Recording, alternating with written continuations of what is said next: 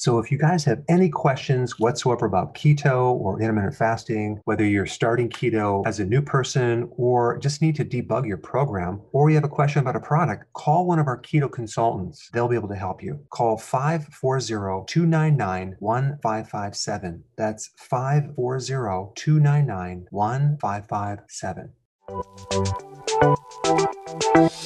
Welcome to the Dr. Berg's Healthy Keto and Intermittent Fasting Podcast, where Dr. Berg takes you on the journey for the truth about getting healthy and losing healthy weight.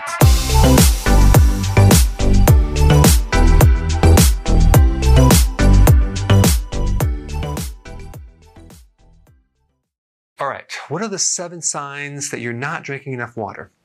Now, I've done other videos on the dangers of drinking too much water, but there is such a thing as dehydration as well. So yes, you need to drink when you're thirsty, but there are other indications that tell you that you need to drink a little bit more, okay? If you are a stone former or you have a history of kidney stones, you need to drink a little more water because it's the concentration, it's the super concentration of that urine with the oxalates, okay, and the calcium all together that form the stone. If you have more fluid in there, that would decrease the risk of getting the stones. Number 2, low blood pressure, especially on keto, because with keto, you lower your carbs, you get rid of all the excess fluid, and sometimes people don't consume enough salt, and the volume of fluid goes down. So they might end up with low blood pressure and get, number 7, lightheadedness. Okay, so you always want to, if you get lightheadedness, just check your blood pressure, and then just drink more water and more salt. Very simple. I see this too with people that consume too much potassium without the sodium. That can deplete the water as a diuretic. And then if you don't have enough sodium, sodium is a thing that helps you retain the fluid. So you do need about 1,000 milligrams of sodium per day as a requirement. If your urine is really dark, you see this on keto as well, you don't want your urine completely clear. You want it like a straw color, but you don't want it super dark. So this is a really good way to know if you're drinking enough water.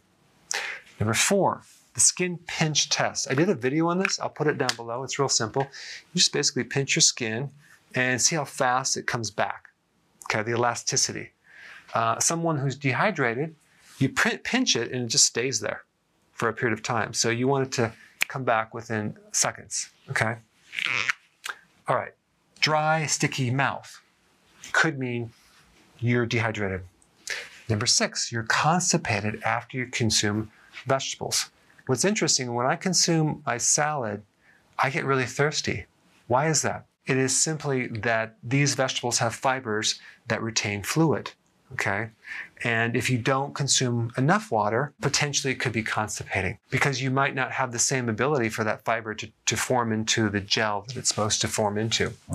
And I already mentioned this, which is connected to low blood pressure. All right, guys. So in summary, you do want to pay attention to your thirst, but these are some other indicators that may mean that you need a little bit more water. Thanks for watching.